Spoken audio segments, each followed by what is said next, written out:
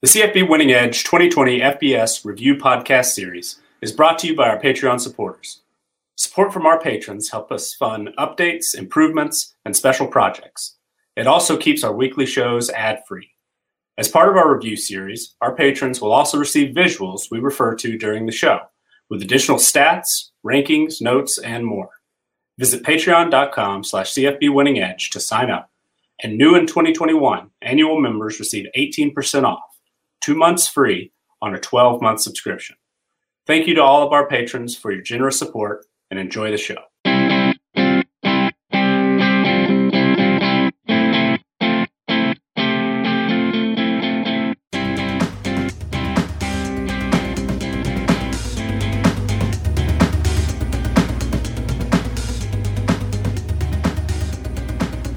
Welcome back, everybody. It's CFB Winning Edge, the podcast edition. I'm your host, Scott Bogman. Follow me on the Twitter at Bogman Sports. I'm joined, as always, by the owner and proprietor of CFB Winning Edge, Nicholas Ian Allen. Follow him on the Twitter at CFB Winning Edge, and Xavier Triche at Xavier_Triche, Triche.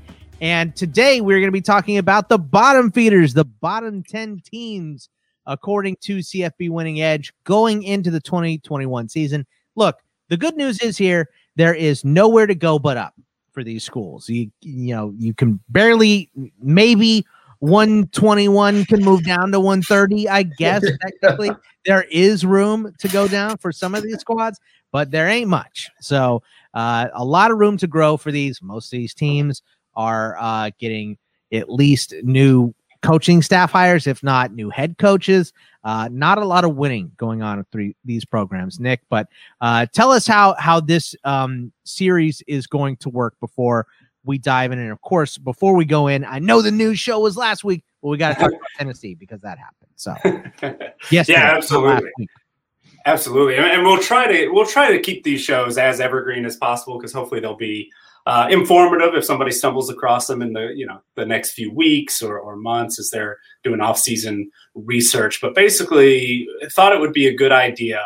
One, you guys were kind enough to be willing to do a second show, because we had this idea for a review series where we'd go through, starting, like you mentioned, at 130 and working our way up. We're starting 10 at a time based off of our team strength power ratings at the end of last season. So these are, if there were another game next week, the way we're doing these rankings is, who would be favored against who on a neutral field. And we've got ratings that, correspond with these rankings, and those are available to our patrons in our 2020 FBS team profiles, which we still update on a daily basis, because dozens of guys are hopping in the transfer portal each day, and coaching moves are happening, and all of that. So all of this is in reference to that information. But just to sort of tie a bow on 2020 and then do a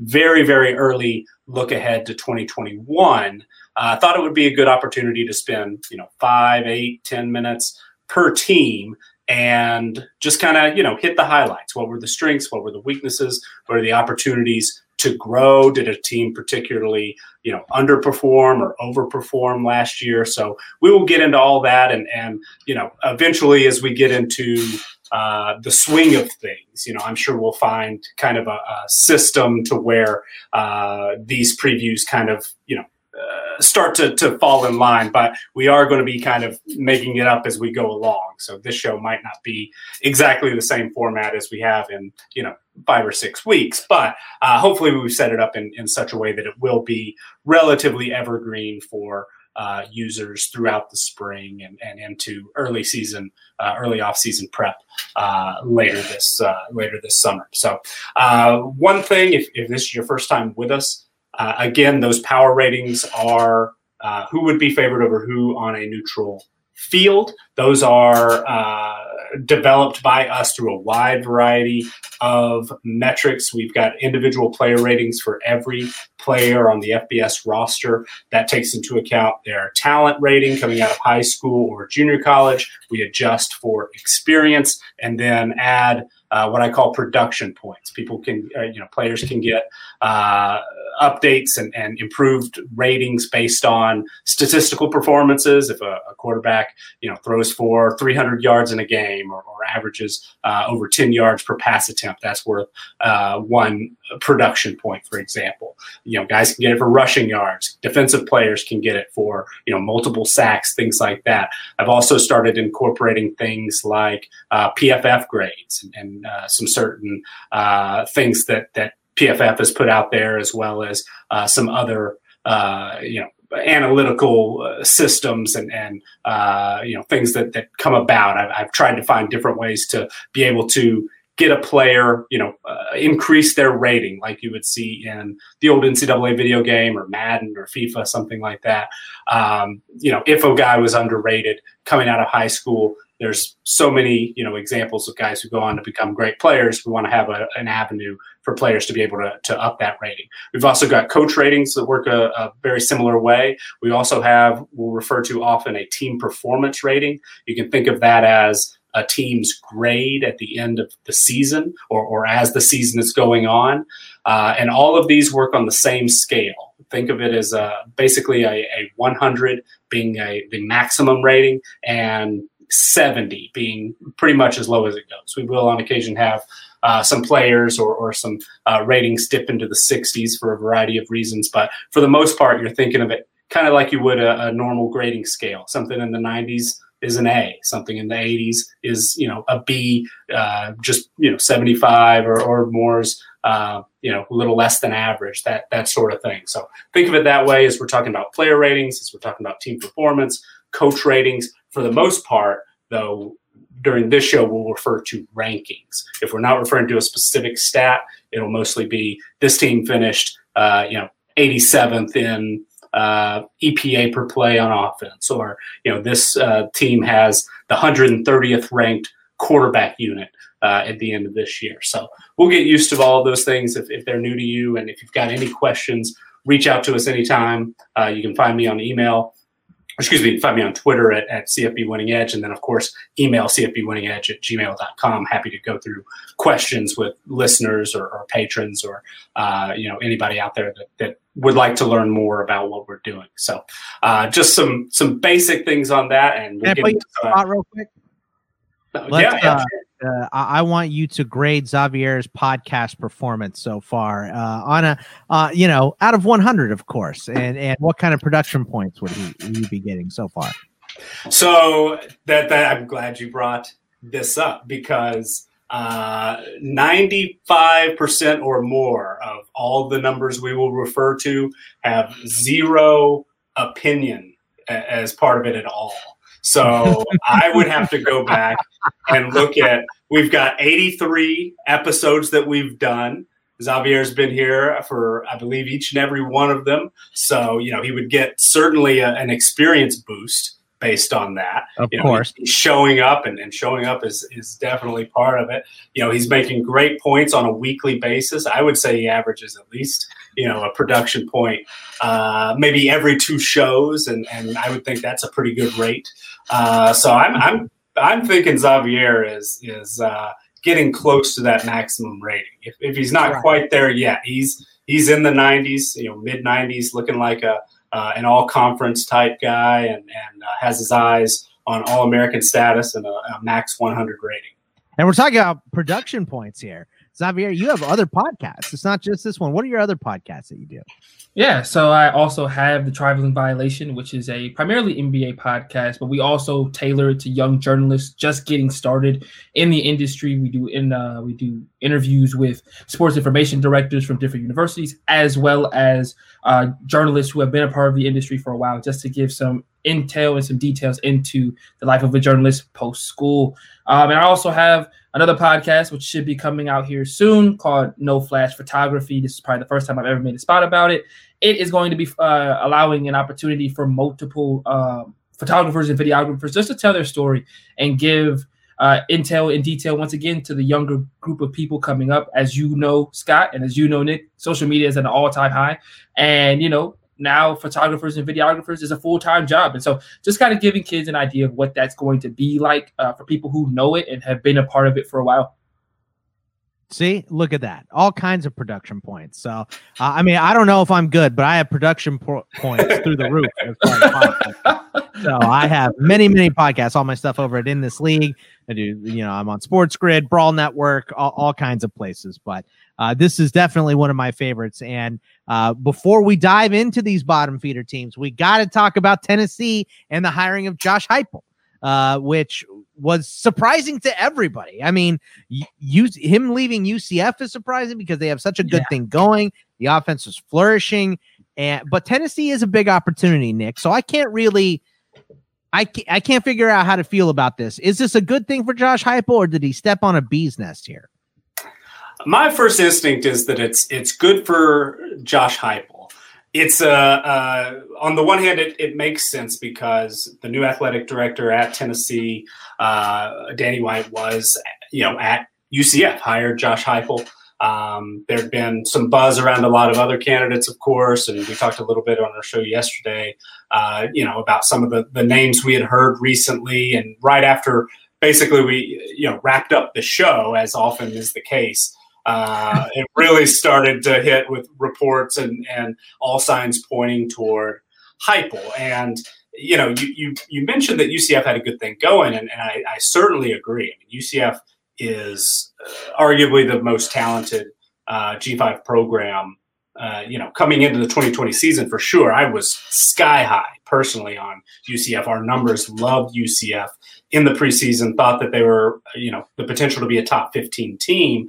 And really, they underperformed. They finished 6-4, lost some games they shouldn't have lost, some close losses. But there was a perhaps small but vocal portion of the UCF fan base that was really kind of, felt like Josh Heupel was wearing out his welcome. And the offense still was performing at a high level.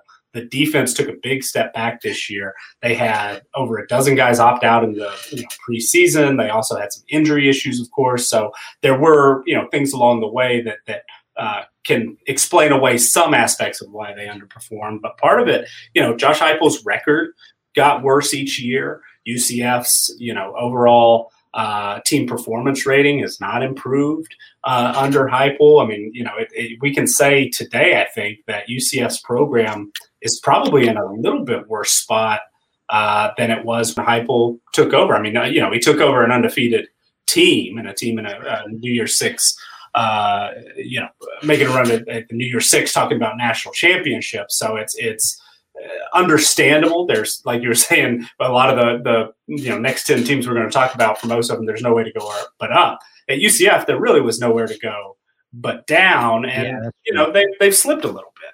So was that Heupel? Was that just sort of the natural progression of things? You see some things, players, tweeting and things like that, reactions, and usually it's kind of cryptic stuff, but you can piece together a little bit of how guys are feeling, and some of them seem to be thinking, hey, maybe we're going to be in a better situation with Heupel gone. And so I think part of it makes sense on Tennessee's standpoint because White and Heupel have a relationship, have a working relationship. Tennessee is probably, talk about a team that's worse off today than they were a couple of years ago. They're worse off today than they were 7 or 10 days ago, for sure, based on transfer issues, based on the more we're learning about recruiting violations and things like that. There could be some potentially pretty big penalties coming down the way. That might have been why some of those bigger names, more Power 5 connected names that we heard early on in the process didn't end up maybe wanting this job. But, Heupel wasn't scared by that, saw an opportunity to go on to a Power 5 program, going to be able to recruit at a little bit higher level. And, with the relationship with the athletic director, it makes sense. But it's kind of I'm definitely in wait and see mode. I usually am on these types of moves, but I'm a little bit concerned that Heupel, if UCF hasn't regressed, they certainly haven't shown any growth, and it was difficult based on how good they were when he took over. But there were some concerning signals that I've seen especially this year. 4 losses, and definitely took a big step back and were a major disappointment based on our numbers in the preseason and my own personal opinion of what I thought UCF could be this year. By the way, would this change your answer on that poll with Hendon Hooker? Maybe, but you think so. Mackenzie Milton, and again, this if this is the first time listening to the show, in our previous episode, we talked about transfer quarterback destinations and good fits and things like that, and we had a Twitter poll where Hendon Hooker, our followers, voted that he was the best fit in a new Power 5 QB spot, and I don't know, because Dillon Gabriel is just kind of a guy that slings it around nonstop basically, and has had a lot of success doing that. Mackenzie Milton, who Heupel also coached in his first year, was a little bit more of that mobile, able to really do damage on the ground, and hit. Hooker is more in that mold than the Gabriel mold, I think. And he can probably throw it a little bit better, a little bit more than we saw at Virginia Tech. And maybe he'll grow into, being able to play that type of role if that's the sort of offense that UCF or that Tennessee is going to run. But, it didn't really move me that much. I was surprised Hooker was our who everybody thought would be the best one. And maybe, knowing now that it's Heupel, knowing he's got a quarterback background, he's had some highly successful quarterbacks, that gives me a little bit of optimism, a little bit more than I had, but not, it hasn't completely changed my mind. So, Xavier, this hire at Tennessee is a surprising one. And I got to think that at this point, Scott Frost may be keeping an eye on that UCF job right now. You know what I mean? So who's going to come in? Are they going to promote from within? What are they going to do as far as their head coach goes? So Frost might be staring like, maybe that's something I want to go back to at some point. But let's stick with Tennessee here. Josh Heupel to Tennessee. What do you think? Yeah, I like it. And I like the hire for another reason. We've talked really at depth about the fact that they're struggling on the recruiting trail right now, and they're really struggling with keeping a lot of highly rated guys. Well, Heupel was one of those coaches who succeeded, maybe not to an amazing level at UCF or to what UCF expected, but he succeeded to a very high level with 3 stars and 4 stars. And we're not talking about upper echelon 4 stars or 5-star talent. He really harped on making that talent good. He recruited a lot of guys and signed a lot of guys who a lot of people did not want. I like to call them 4-star rejects. They're 4 stars, but the big guys don't want them anymore because they like to go with the big and fast, and this guy might just be fast or he might just be big. He doesn't have both. And I think that at Tennessee, instead of getting, having a culture is what they need to have, especially on the recruiting trail. This is a team that has kind of just been swinging for the big guys for the last 2 to 5 years, where they swing for 5 stars, but do the 5 stars really fit what they have going at Tennessee? Not necessarily. Or they swing for a guy like Cade Mays a couple of years ago, and they completely swing and miss, and now the rest of their recruiting class at the offensive line doesn't, it doesn't formulate because this is the guy that they really, really wanted, and they missed out on him. So, from a recruiting standpoint, I think Heupel will come in and he'll get some guys that, the University of Tennessee might think are no names, but will produce on the field, as opposed to getting a bunch of big names who end up becoming duds by year, 2 or 3 and are in the transfer portal by the time that they finish and don't finish their careers at Tennessee. So I think Heupel from that standpoint is a really good hire. I'm really excited to see what he does from a culture standpoint at his offensive coordinator and defensive coordinator positions, because for me, there's no way he and Chaney fit the same. That's just no. There's no way that happens. Chaney's not gonna all of a sudden run it. Okay, cool. I was like, Chaney can't stay. There's no way those two are staying together. So I'm excited to see what he does with that. A lot of people wanted Chaney out, and then the SEC. Everybody's going to an air raid anyways. This is a good hire from that regard, especially at the top. Alabama. No longer running a power I, Jim Chaney. I'm sorry, it's not 2006 anymore. Georgia, as much as they want to stay pro style, you saw JT Daniels begin to, expand the offense through the end of the year. Similar things need to happen at Tennessee if they're going to keep up with those guys. And I think Josh Heupel will bring them into the 21st century with his offense. Yeah, Power I. I mean, that's closer to 99 than 2006. You know what I mean? But let me ask you guys this before we go down to the bottom 10 teams here. Nick, is Tennessee in 2 seasons? Are they closer to being on this first show in the offseason when we talk about the bottom dweller teams, or the last show where we talk about the top 5 or 10 teams?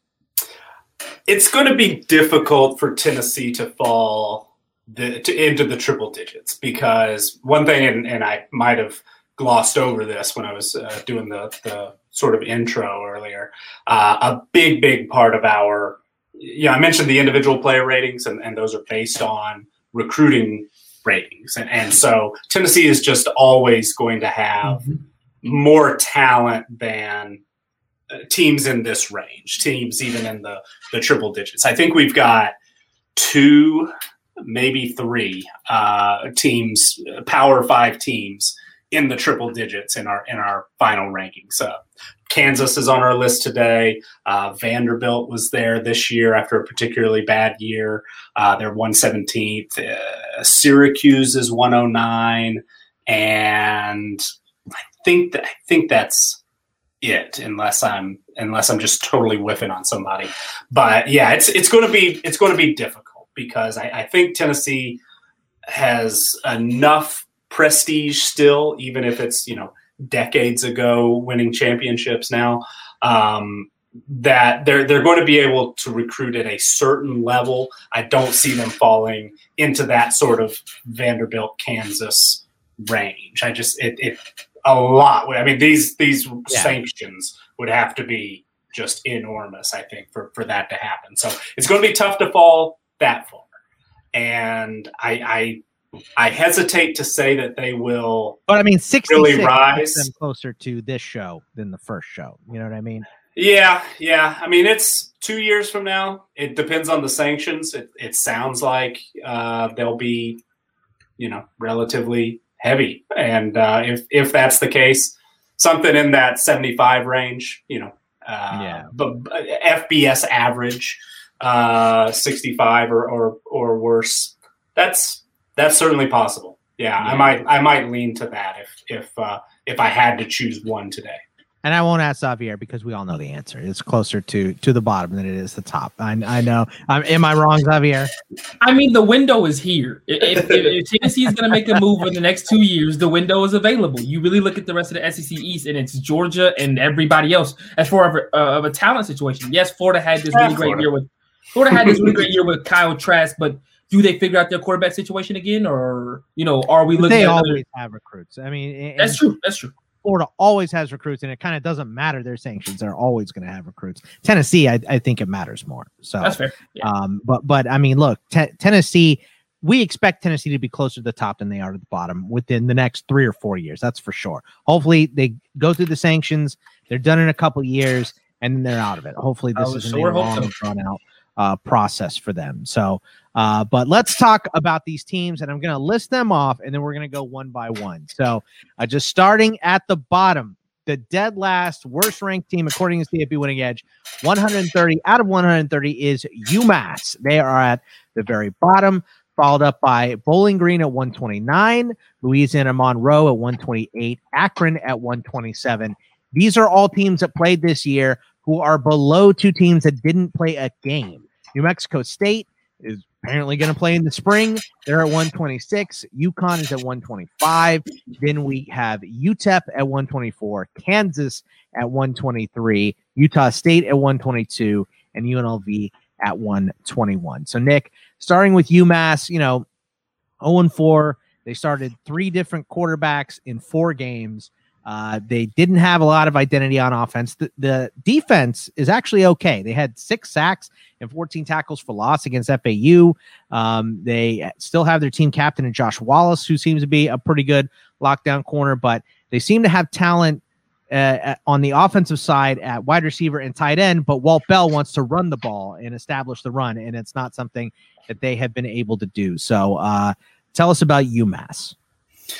Yeah, I mean, as you mentioned before, there's really nowhere to go butt up. And UMass, it starts with a lack of talent, first and foremost. I mean, they rank 130th overall in our roster strength metrics. They rank 130th in offensive roster strength. Like you mentioned, the quarterback position was a major issue this year. Started with a bit of a surprise senior starter, and then moved to a true freshman, Will Koch. He, started the middle two games. UMass was 0-4, and then he had a rib injury. Couldn't play in the finale against Liberty, and they decided to go for redshirt freshman Garrett DeZuro, who actually ended up being the team's leading passer. 215 yards over 4 games was the leading passer there at UMass. And, part of that is what, the talent that they've got available, as I mentioned. Part of it, UMass only played 4 games, but they were a pretty tough 4 games. They played Liberty, they played Georgia Southern, they played FAU, and who am I missing? They played also. I remember reading that all the defenses should have had it in front of me. All the defenses that they played ranked in the top 25 as far as stats go. Marshall, yeah, Marshall. It was the hardest one. Spent some time in the top 25 this year. Absolutely. Yeah. So, the defenses, as you mentioned, all of those were tough.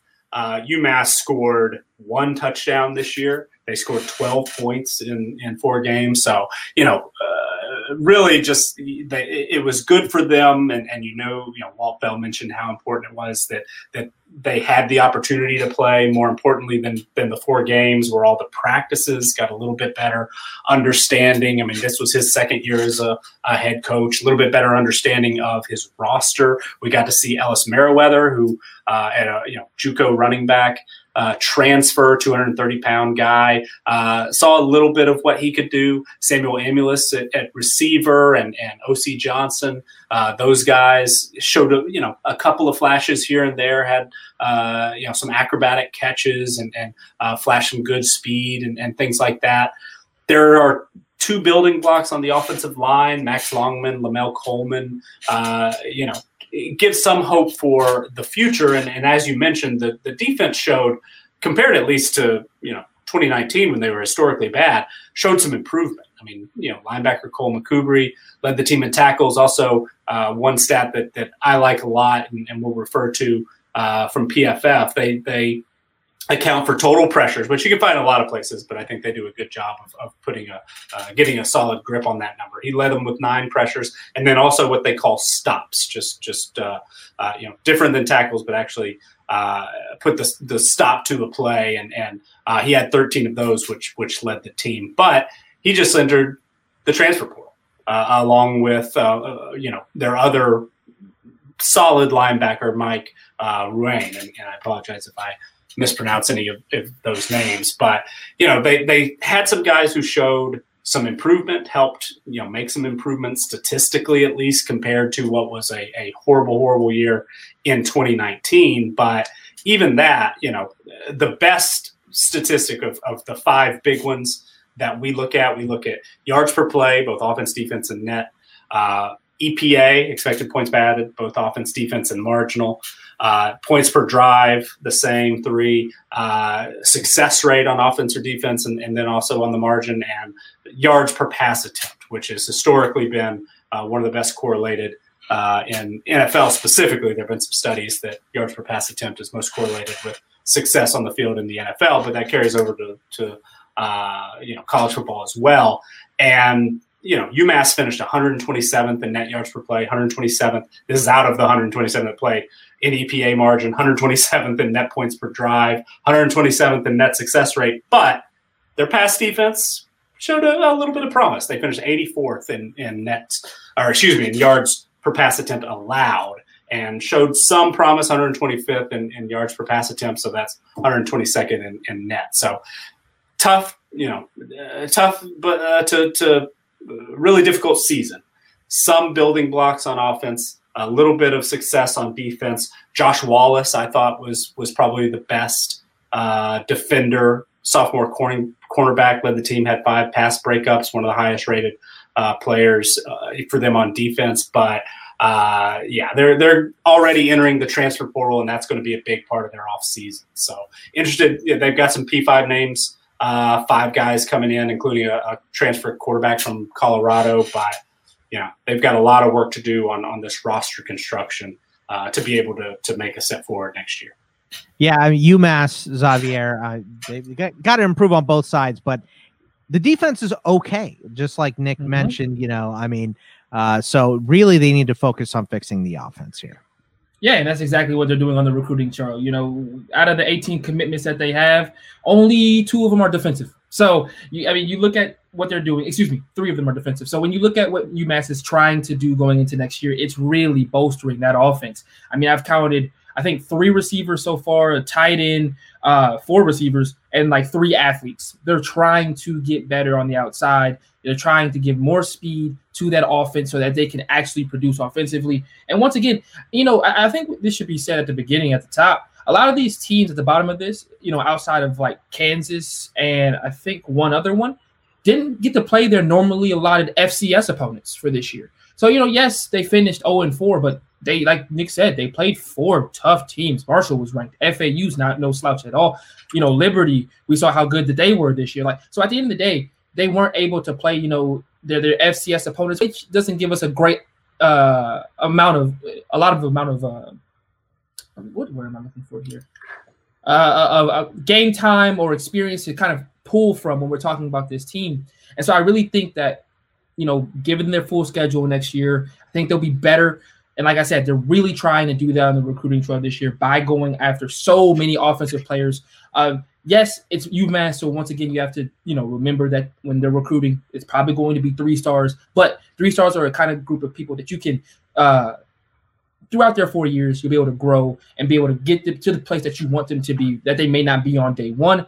So UMass offensively, I think will get better next year, just simply based off of the recruiting trail as a whole. And defensively, I think they'll get better as well, like Nick said. Yeah, they got nowhere to go but up for sure. But literally. I tell you what, Bowling Green, this one, Bowling Green is worse than UMass in my opinion. And like Nick said before, the numbers don't take into account opinion; they just take into account statistical things, coaching rankings, all the stuff that Nick mentioned before. But when you look at Bowling Green, they were 0-5. Scott Loeffler has decided to make some staff changes. He's giving offensive play calling to his OC Terry Malone. They have had 1 wide receiver touchdown in the last 17 games. They allowed Akron to beat them to snap a 21-game winless streak for Akron. And, they didn't have push on either side of the line, and they rostered 63 freshmen last year. So a lot of growth needing to happen at Bowling Green this year, Nick. Yeah, I'll agree. I watched a couple of UMass games live this year. They played FAU. I believe it was on a Friday, so got to see that live. Watched a little bit of the Georgia Southern game live because it was UMass's first game. Was kind of interested to see if we could detect any,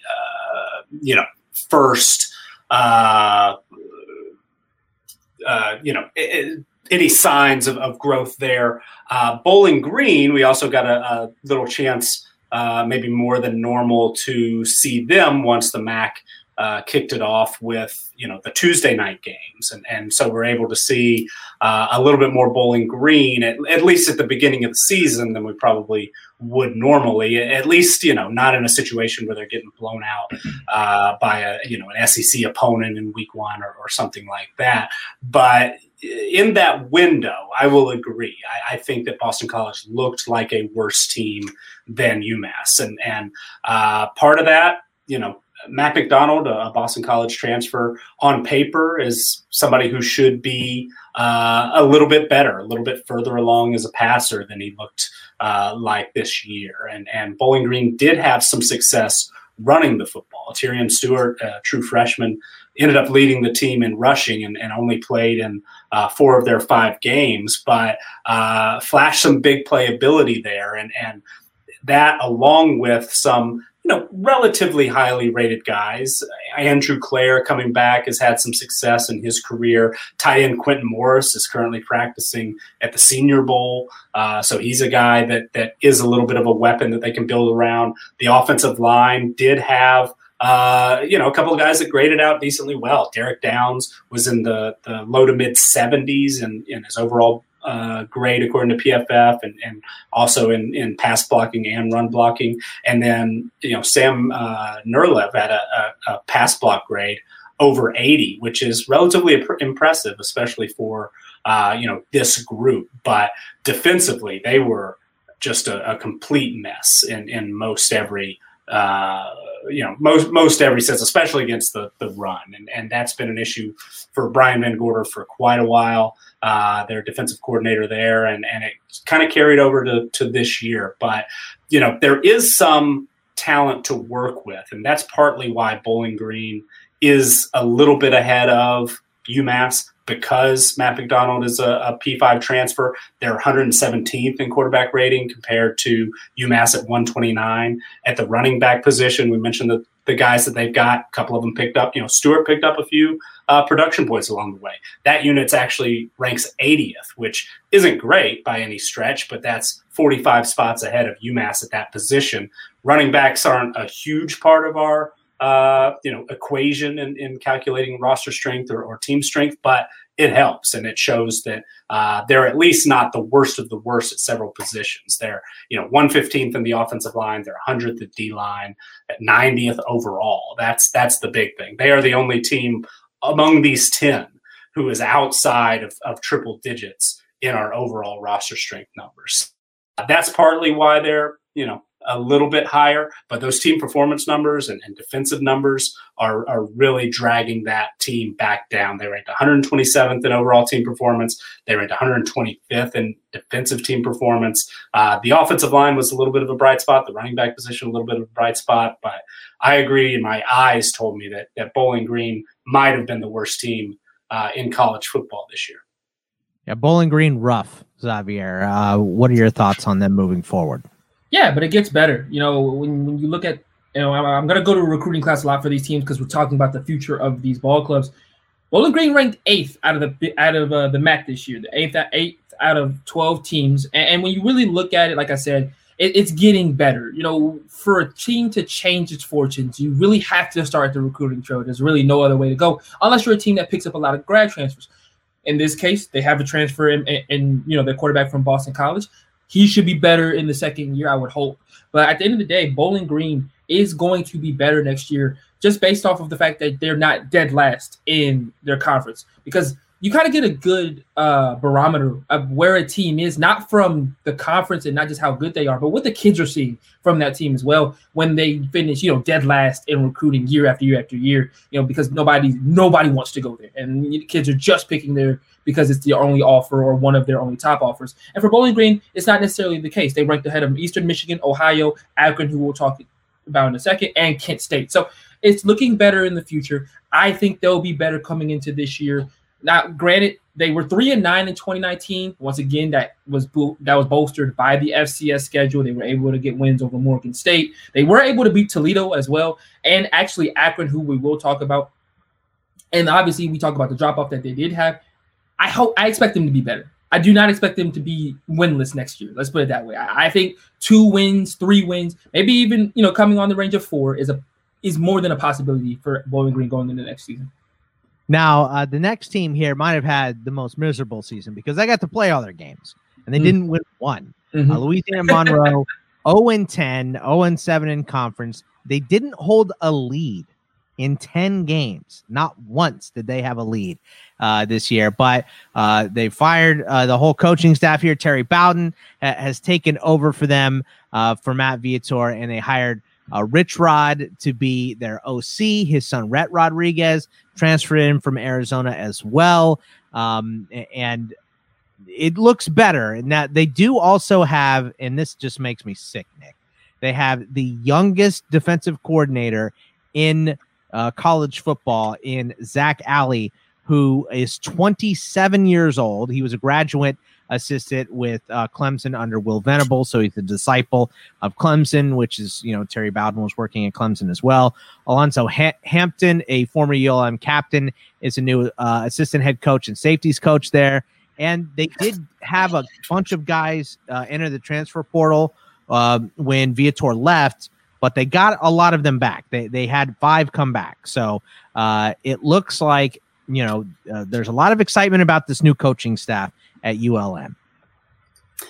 Yeah, I think, and deservedly so. I mean, Rich Rodriguez, even a little bit more. I'm more impressed, I think, that they were able to get Rich Rodriguez than Terry Bowden. I mean, Terry Bowden was fired at Akron a couple of years ago, and hey, maybe Akron made a mistake because they've won 1 game since, and Bowden got them to a couple of bowl games. But you mentioned the Clemson influence there on the staff, and Bowden spent the last couple of years as a 69-year-old GA at Clemson, and so that was pretty interesting, and he had, of course, ties there. His brother was the former head coach there before Dabo Swinney, and Rich Rod was there long ago, and so there's a bit of a Clemson connection, and then he was able to pick up some young assistants, some guys who are in off the field roles, and able to give them some promotions in title, able to bring a lot of youth, as you mentioned, to the coaching staff. But the Rich Rod hire, I think, is definitely going to be the key. And on the one hand, I think it's good that we're going to get Rhett Rodriguez. Seems like he at this point is got to be the favorite to be the starting quarterback, even though, as you mentioned, guys coming back from the transfer portal, starting quarterback Colby Suits was one of those players, and he ended up losing his job a couple of times to Jeremy Hunt. You have to expect that both of those guys will compete with Rodriguez there, but on the one hand, I'm happy to see that you've got a Power 5 transfer coming in. You've got a big-time name at offensive coordinator, a guy who was a head coach in the Pac-12 just a few years ago, a guy who was an offensive coordinator in the SEC 2 years ago. And if we could dream just for a little bit, getting way too ahead of ourselves at this point in January, but, Asher O'Hara is still in the transfer portal. Could you imagine Asher O'Hara running Rich Rod's system there at ULM? That's a way to kind of cut down, talent disadvantages and things like that. Is there any way it's not Rhett, though? I see. That's exactly what I was saying. On the one hand, it's a good move. He's a P5 transfer, coach's son, all of that. There's going to be a little bit of sentimental value there. You have to assume he's the favorite to win that job over the guys they've got coming back. But part of me also thinks, man, Asher O'Hara, or hey, John Rice Plumlee, it looks like you're going to be moving to receiver if you're going to stick at Ole Miss. Why not come and reconnect there with your old play caller at ULM? I know that's a big step down from him, and he plays baseball there for Ole Miss as well. But again, if we could dream and getting too far ahead of ourselves, but ULM was bad, and were they as bad as Bowling Green? I think there's certainly a debate to be made.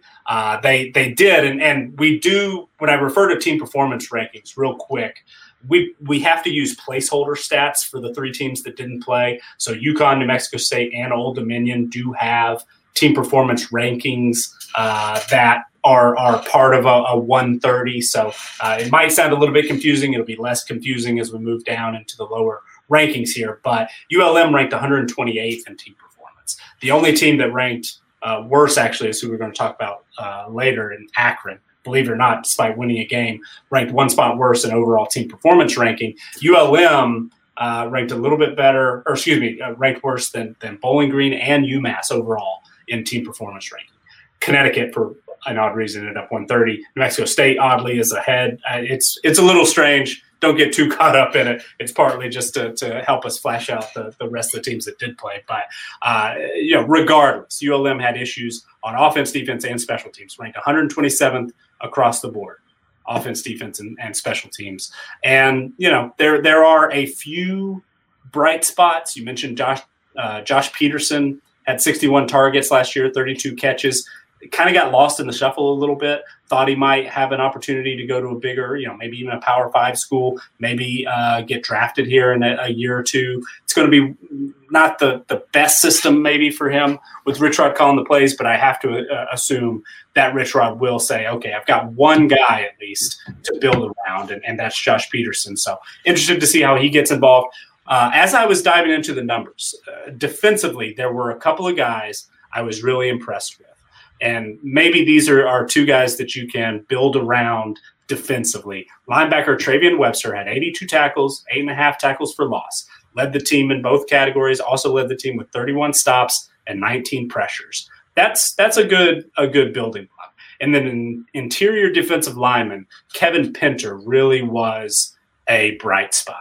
Just sort of his whole, looking at his PFF grade, looking a little bit deeper into, those guys don't really fill up the stat sheet, but he was still able to do enough, put together enough production and impress enough to get 10 production points. For double-digit production points for an interior defensive lineman is a pretty rare thing to happen across college football, according to our numbers. So for redshirt freshmen to be able to come in and do that, certainly a key building block there in the middle of that defense. So maybe some signs that they'll be at least a little bit better in 2021. Pretty exciting ULM team here, Xavier. What do you think? Yeah, I mean, for me, this is one of my more disappointing teams in 2020. I mean, this is a team that the year before lost to Florida State in overtime. And I was like, okay, well, let's see, how good ULM was. I got to watch them in person, or I got to watch them, play Georgia State last year or 2 years ago, and they bludgeoned us and beat us 45-31. And I was like, okay, this ULM team is building, and it's a team that's going to be formidable coming into 2020. And then 2020 came. And it was like, what has happened to the team that I was privy to last year? They were nowhere near that. And that they weren't that from day one. I mean, they get, ramshackled by Army, and it went all downhill from there. And for me, the coaching staff makes me excited. First off, I think it's really cool having a 27-year-old defensive coordinator. I think, what better way to get to the players than having a guy who was a player like literally 3 to 5 years ago, and can instill some of that. He might even put on the pads for a practice to see, you never know what you can do with a guy that young. He said he's only been mistaken, and this is in his introductory press conference. He's only been mistaken for a player like 10 times. So. See? And I think that's great. I think that kind of camaraderie that you can build with a guy that young is going to do really good things for them. Obviously, having a Brett Venable disciple, we'll see how that goes. I mean, his tree now begins. Let's see what happens from that. But I really like ULM coming into this year. Like I said, when you look at the recruiting team, when you look at recruiting again, you're looking at a team that didn't finish dead last in their conference. Heck, before signing day, they were in the top half of the conference in recruiting in the Sun Belt. They finished 7th or 8th, but they were 6th or 5th to 6th going into the last couple of days of signing day. Now they had a couple of guys not commit and not sign the letters of intent, so that's why they dropped. But that tells you that, people are excited about what's going on at ULM. And this should be a team that, like I said, given the opportunity to play the FCS schedule. And I just think the fact that the Sun Belt is going to have having a lot of turnover from this year to next. This should be a team that can compete, not necessarily for a Sun Belt title, but in and throughout the conference. I like ULM to win, 4 or 5 games next year, to be perfectly honest. Yeah, so we'll see. I mean, lots to be excited about at ULM, and this team, like Xavier said, not far removed from being a pretty solid one. Akron is the next team up on the list. They were 1-5 last year. The head coach Tom Arth did pass up some NFL opportunities to stay at Akron. He's a good friend of new Charger head coach Brandon Staley, but in his recruiting, he said he's focusing on winning players, and what that meant to him was guys from teams that won their state title, guys from teams that were all conference, any type of award-winning players is what he was trying to get. They did get a very interesting quarterback. DJ Irons transferred in from Iowa Central Community College. He led them to the best record in school history. So there's a little to grow on. They also, they beat Bowling Green for their first win in 21 games. So it did get better in 2020 for them, and 2021 could be even better, Nick. Yeah, and beat Bowling Green bad. I mean, it was an impressive performance, and the best was like 31-13 was the and like that. it was it was definitely the best game Akron has played in, at least a couple of years under Tom Arth. And I know that was cathartic for him. 31-3 was that final. So, it was a big win, hopefully something that they'll be able to build on. It's a little bit of a unique situation, as you mentioned, but there was obviously some thought that he might be picked for an NFL coaching staff. And even if, you're in danger maybe of losing your head coach in a situation like that, to think, okay, this guy who's leading us, there are some eyes that, are in the NFL where I want to get to as a player who think that, he's a smart guy. He's going to be able to, capable of coaching professionals, able to take guys to the next level. And so you hope that will give maybe a little bit of a confidence boost in addition to that one win for the guys who are coming back to Akron. And they have lost, some pieces to the transfer portal already. Arguably their two best wide receivers are no longer with the program, Julian Hicks and Nate Stewart. They did have a situation where Cato Nelson was the experienced quarterback coming into 2020, was the most experienced starting quarterback in the MAC coming into last year. It made 25 starts in his career for the Zips. He didn't play at all this season.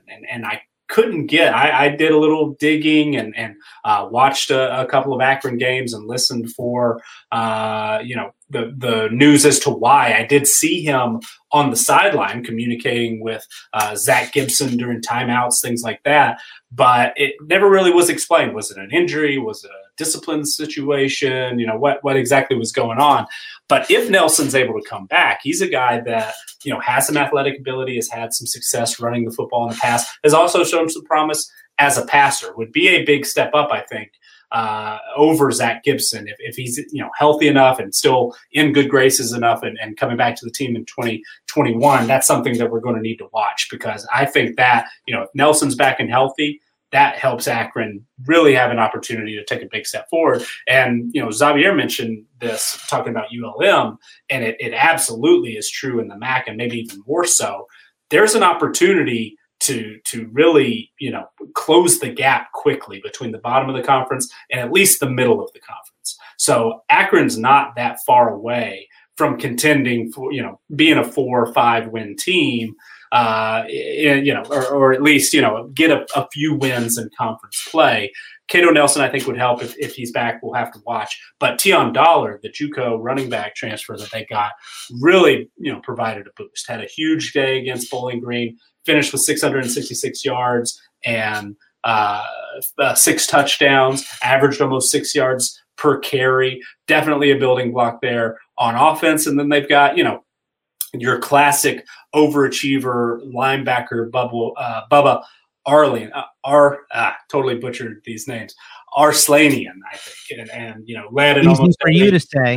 Yeah, led in almost every statistical category, which the Akron defense really, really, really pulled this team down in our team performance rankings. But Bubba had 74 tackles, 4 tackles for loss, 3 sacks, tied for the team lead there, and the rest of the unit has a lot of work to do. They only intercepted 2 passes as a unit. That's actually a theme with these 10 teams. As I was going through the record books, the statistical stats for all of these teams, getting turnovers is a big reason why a lot of these teams underperformed, not being able to produce turnovers. UMass had 0 interceptions. Bowling Green had 0 interceptions. ULM had 1 in 10 games, and Akron had 2. And A.J. Watts had both of those. So he and Bubba, and then they've also got a safety that Tutu Durango, who graded out as an 88 tackling according to PFF. Pretty impressive there. So with those 3 guys, and maybe a little bit more health on offense, going to have to replace those receivers. But they're dipping into the transfer portal. They've got another running back coming in from Michigan State, Anthony Williams. They do have a quarterback, Braden Hawkins, who is at UL Lafayette, Louisiana. If Nelson's not healthy, he will be eligible this year.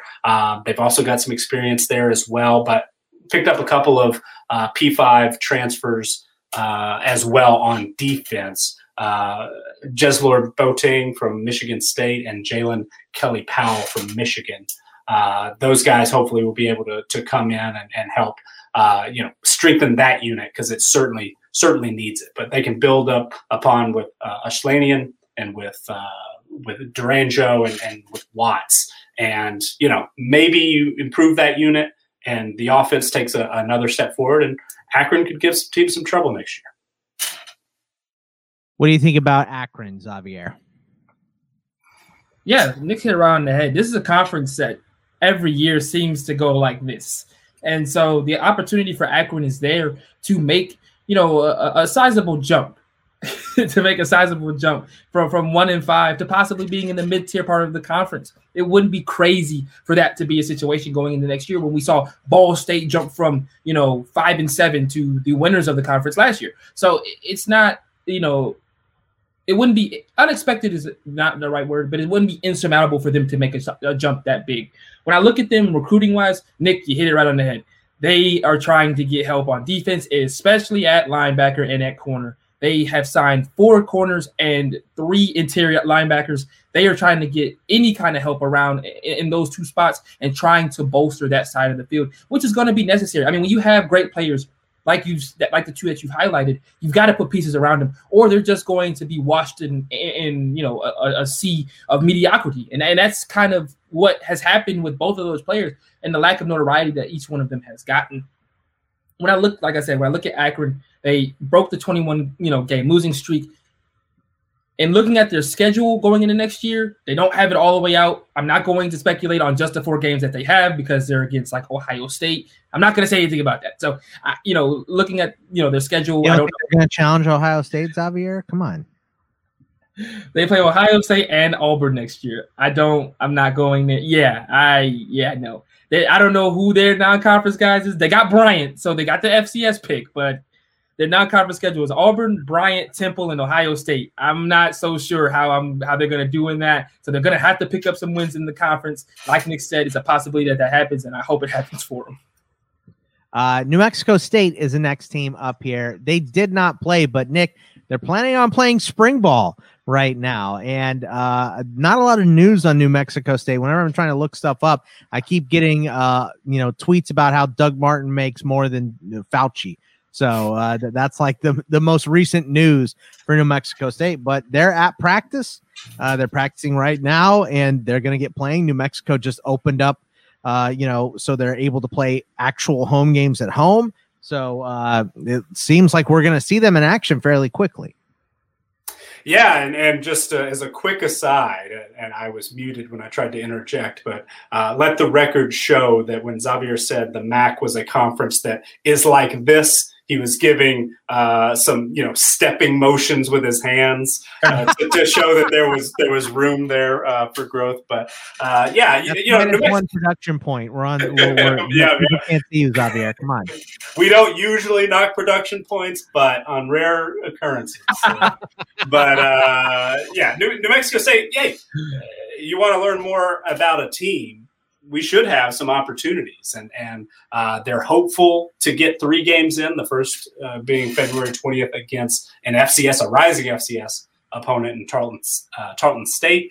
They play a Division II opponent, New Mexico Highlands, and then they also play, again, a recent FCS riser in Dixie State. So you'd have to think that New Mexico State, at least on paper, is a heavy favorite, to go 3-0 this spring if they get 3 games. So will be a great opportunity. I saw they're going to get something like 40 practices, if things go to plan, and hopefully they will, because at the very least they're getting an extended spring practice, and they'll get a good opportunity to look at a lot of JUCO transfers coming in. They've got some FBS transfers as well, including a couple of, relatively high profile guys, a local product who went to Michigan.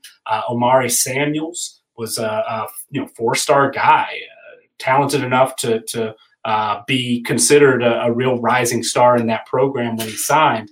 Ends up coming back to New Mexico State. You have to think that he's going to be a big part of the offense. They lost Jason Huntley, was drafted in the 5th round last year. They also lost Navion Mitchell, who was kind of a dynamic skill set, a little bit of a running back, wide receiver hybrid, could do a lot of different things. He's in the transfer portal right now. So it's going to be Omari Samuels in the backfield, but then they're going to want to throw the ball a lot. They've got 2 quarterbacks competing, Jonah Johnson and Weston Eagett, a junior college transfer and a redshirt freshman. We're going to get to see what they can do. And they brought in a lot of receivers from the junior college ranks. I saw an early practice report that Justice Powers seems to be impressing. He's a 6'4" target. So he's a guy that you expect is going to be a big part of the offense. I also saw mention of a true freshman, Jadarian Smith, seems to be impressing some people. He's 5'9", 150. According to 247 Sports. So going to be, I'm sure, maybe even smaller than that, but you have to think a speed guy, and hopefully they'll be able to put him in positions to be successful as well. And they've got a couple of other transfers that might be in the mix, a former 3-star guy at Georgia, Josh Moran, might have an opportunity to get on the field. He's injured right now, but looking ahead to the 2021 fall season, maybe he becomes a bigger part of that offense. And then they've got a couple of SEC transfers on the offensive line. Darvis Holmes from Missouri, and a center, Eli Johnson from Ole Miss, who's going to definitely be a big part of that offense. They lost a lot of talent on defense. 3 of their best players, and three starters who are expected to be returning starters going into 2021 transfer.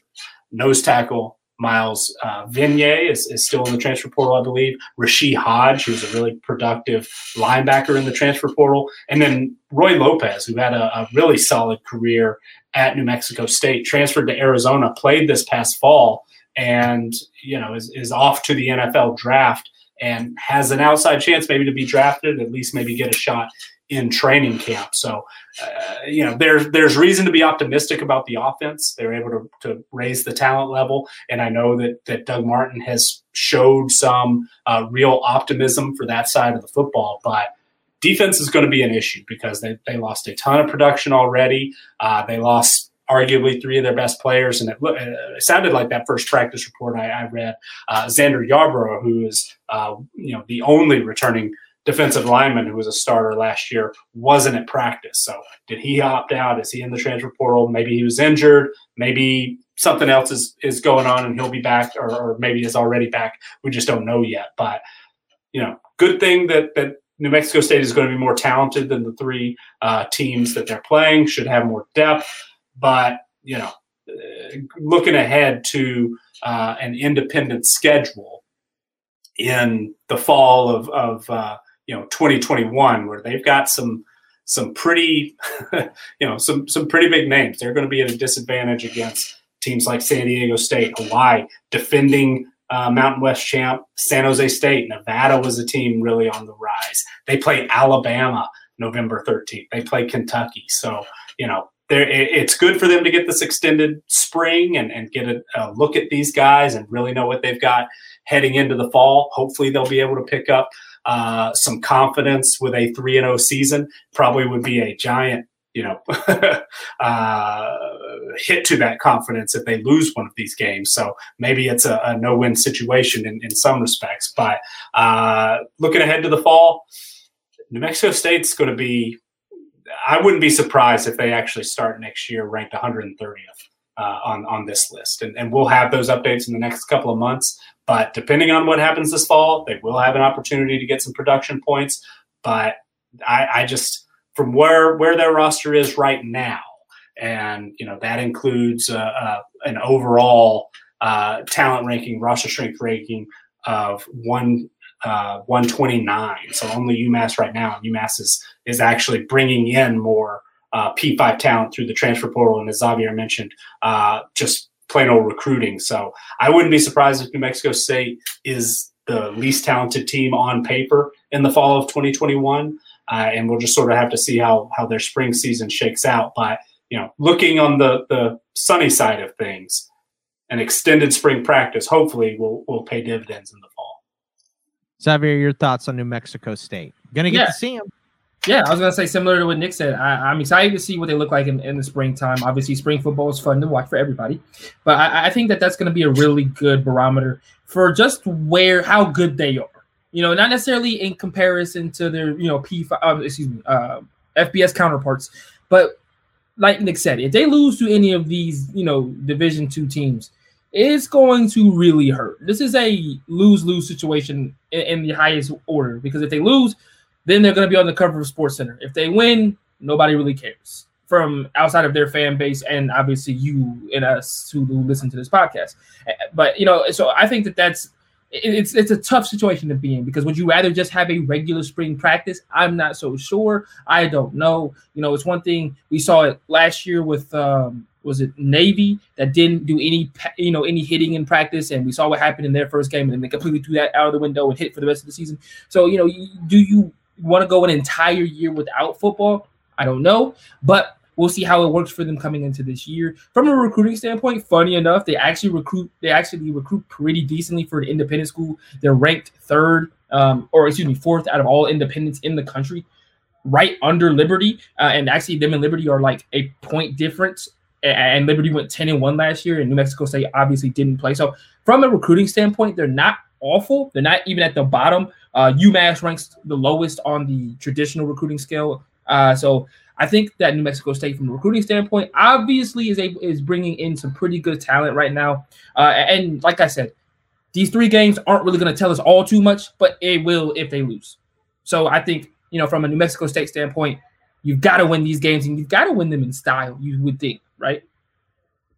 Yeah. I mean, you should be winning these games big. So, we have them favored by at least 20 in all 3 games so far. Yeah, so exactly. That's a lot of guesswork, because we just sort of plug in generic numbers for the FCS and the D2 schools. But yeah, you would think they'll win these by multiple scores. Yeah, just get a little experience too, and go into the fall with a little more. So how about UConn? I mean, a lot has been made out of UConn. I feel like they're the team that might be dead at the bottom. I mean, ULM probably had the worst year. I think Bowling Green looked the worst. UConn didn't play, though, but they did have some articles written on them because they were the first team to opt out of the season. The New York Times, applauded them for that. National champs. Yeah, said they should be national champs. And then you mentioned, I think it was only them, New Mexico State, and Old Dominion were the only 3 that did wind up playing at least 1 game. So very, very weird year for them. A lot of it has been tied back to money for UConn, but they're independent now. This is obviously a basketball school, Nick. So what do we think about UConn football moving forward? Sorry, Lob. Our boyfriend Lob is a UConn fan, so sorry to him, but it's not looking great. Well, I was actually in maybe coming to John's defense here, going to push back a little bit on the idea that UConn is among the worst of the worst heading into 2021. I will get to see the difference between UConn and New Mexico State, because they do have a lot of similarities and just sort of how the programs operate. Are the Aggies going to get a benefit from this, 3-game spring schedule, whatever that turns out to be, versus, as Xavier said, taking an entire year off? How is that? You think of the rust that we see sometimes in week 1 of a normal year. But think of it, they didn't even have a week 1 in the previous year. And also the real, red flag around UConn for the last 300 and whatever days is they've had 30 players enter the transfer portal since the end of the 2019 season. That's more than an entire recruiting class. So that's a problem. And they're not really going into the transfer portal to fill those holes. So I'm a little bit worried about that. That includes even some recent names. Keyshawn Paul was a corner, experienced guy, started 10 games in his career, was a returning starter coming back.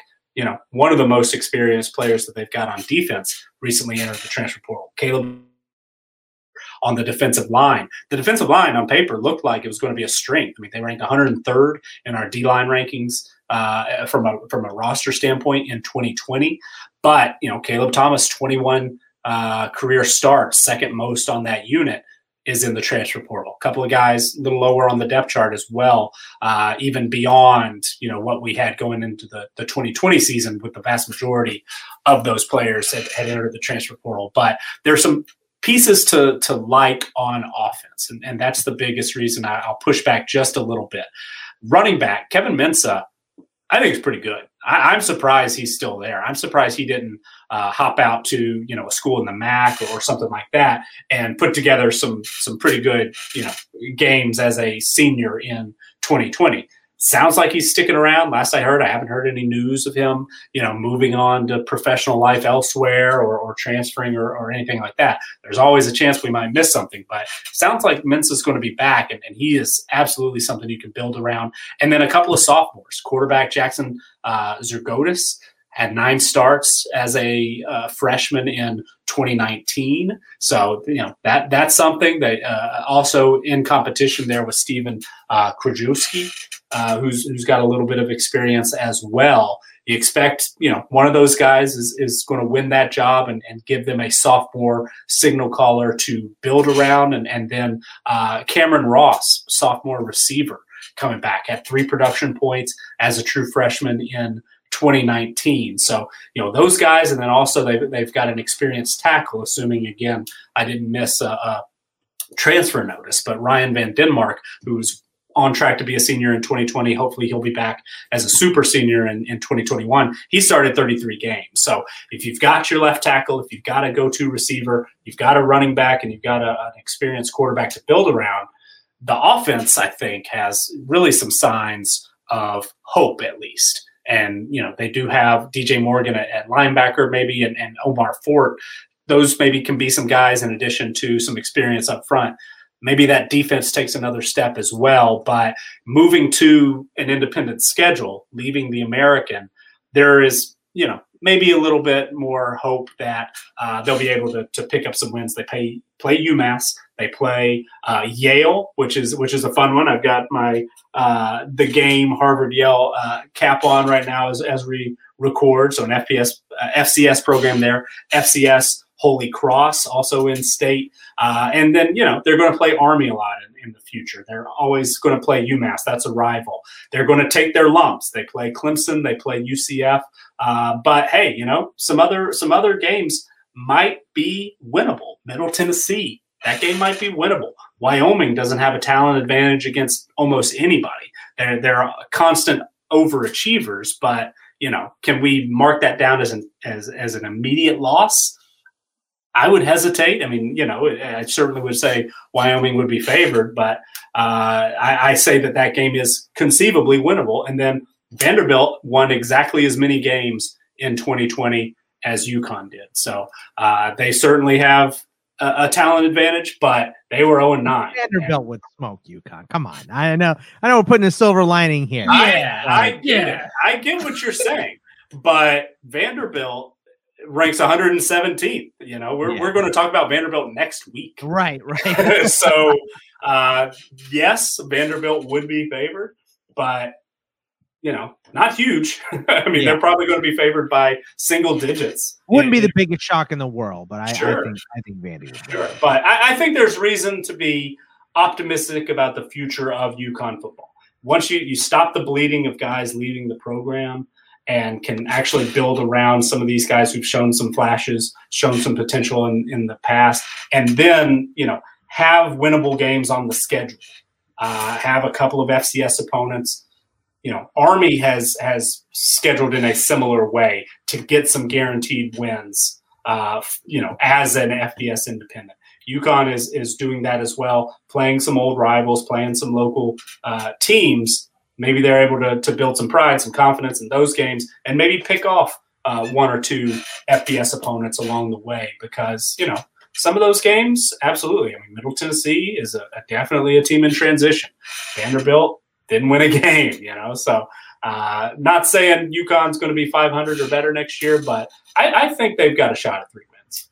Yeah, I mean, look, UConn has pieces, Xavier, and not out of the realm of possibility to get some wins. Like Nick said, the schedule is favorable sometimes. How do you see UConn going in 2021? Yeah, I mean, as much as I want to crap on what Nick said, he's right. I mean, their schedule is really favorable. I mean, I would pick them over Holy Cross. I would have them picked over Yale. I would have them probably picked over UMass at this point. And then the rest of their schedule was a crapshoot. I mean, outside of Clemson and UCF and probably Purdue, every other game I expect them to be in. And if we have some blowouts early on in the year against, Fresno State, and if they get blown out by Vanderbilt, then we know how bad Connecticut is. But at the end of the day, their schedule, going to Independence, the best thing UConn could have ever done.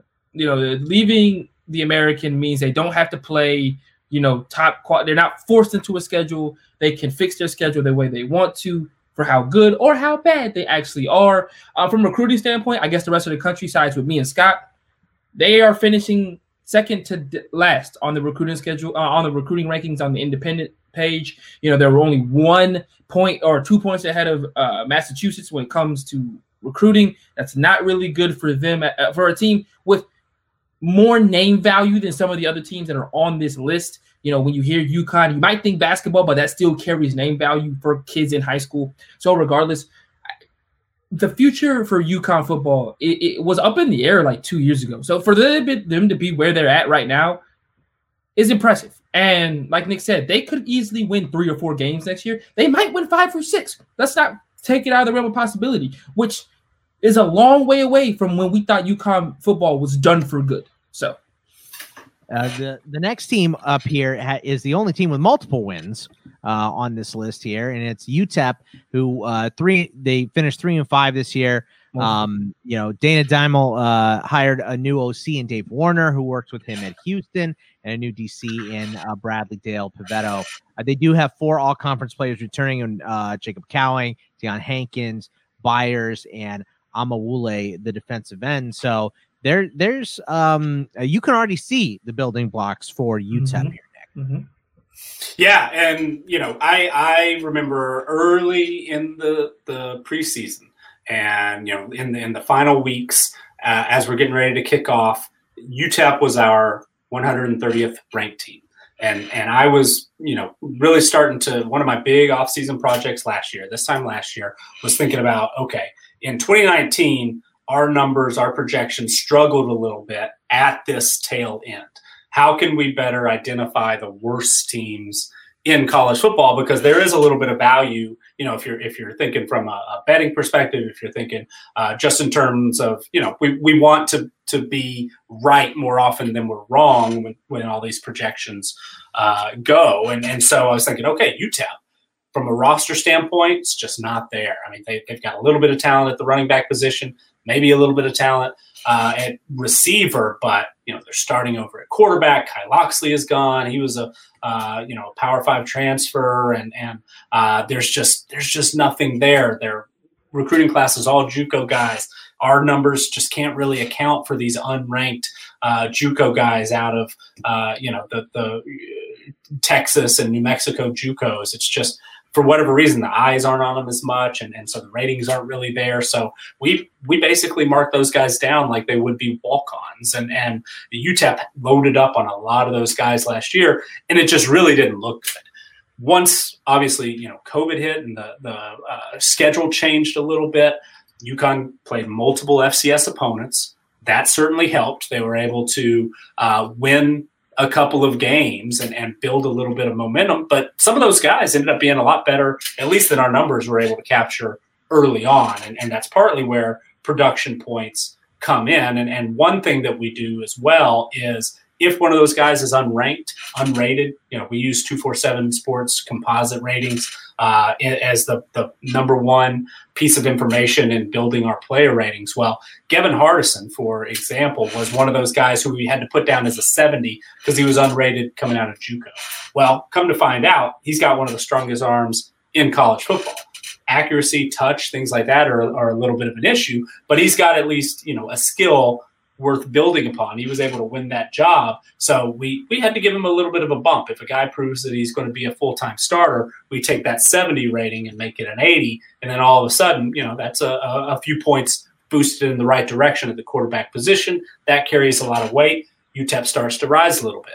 They got two really, really productive defensive linemen. You mentioned Praise Amawule, and again, I apologize if I butchered that, but also Keenan Stewart. I mean, this is easily the best defensive line duo of the teams that we're going to discuss today, but they're really two of the best defensive linemen from a production standpoint, at least in the group of five. And really, if I were to look at the number of production points that these guys added, Stewart had 19 production points this year. Amawule had over 20. So, I mean, those are numbers that we just really don't see often. I mean, you can count the number of guys who earned that number of production points.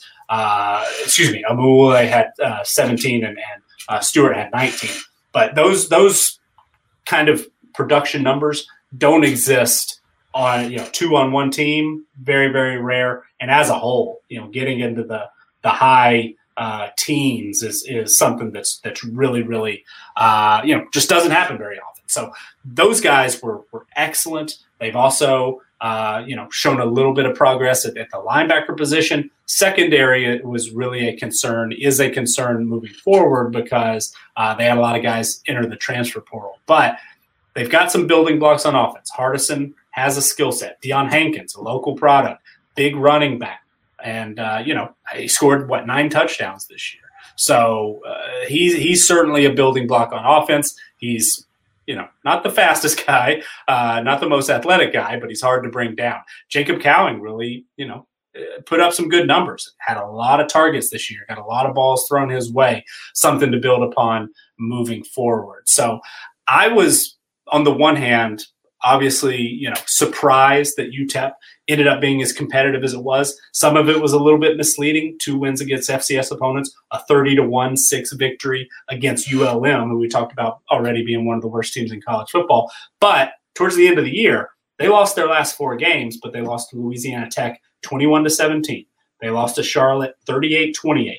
They did get blown out by UTSA, but then they lost to North Texas 45-43, and Hardison was out that game with COVID. So, UTEP, I was relatively impressed, especially with that defensive line duo. And then there are some pieces there on offense to make you think, okay, we won some games, got a little confidence. We lost close. So maybe in 2021, hey, we can win close. Really, I think there's a chance that UTEP could – they've already said, and Dana Damel, who surprisingly to me, the coordinator moves he made, a little old for my liking, but that's just sort of the way he's done things there at UTEP. But they're on paper, the schedule looking ahead to next year. Conference USA, I think, is absolutely wide open.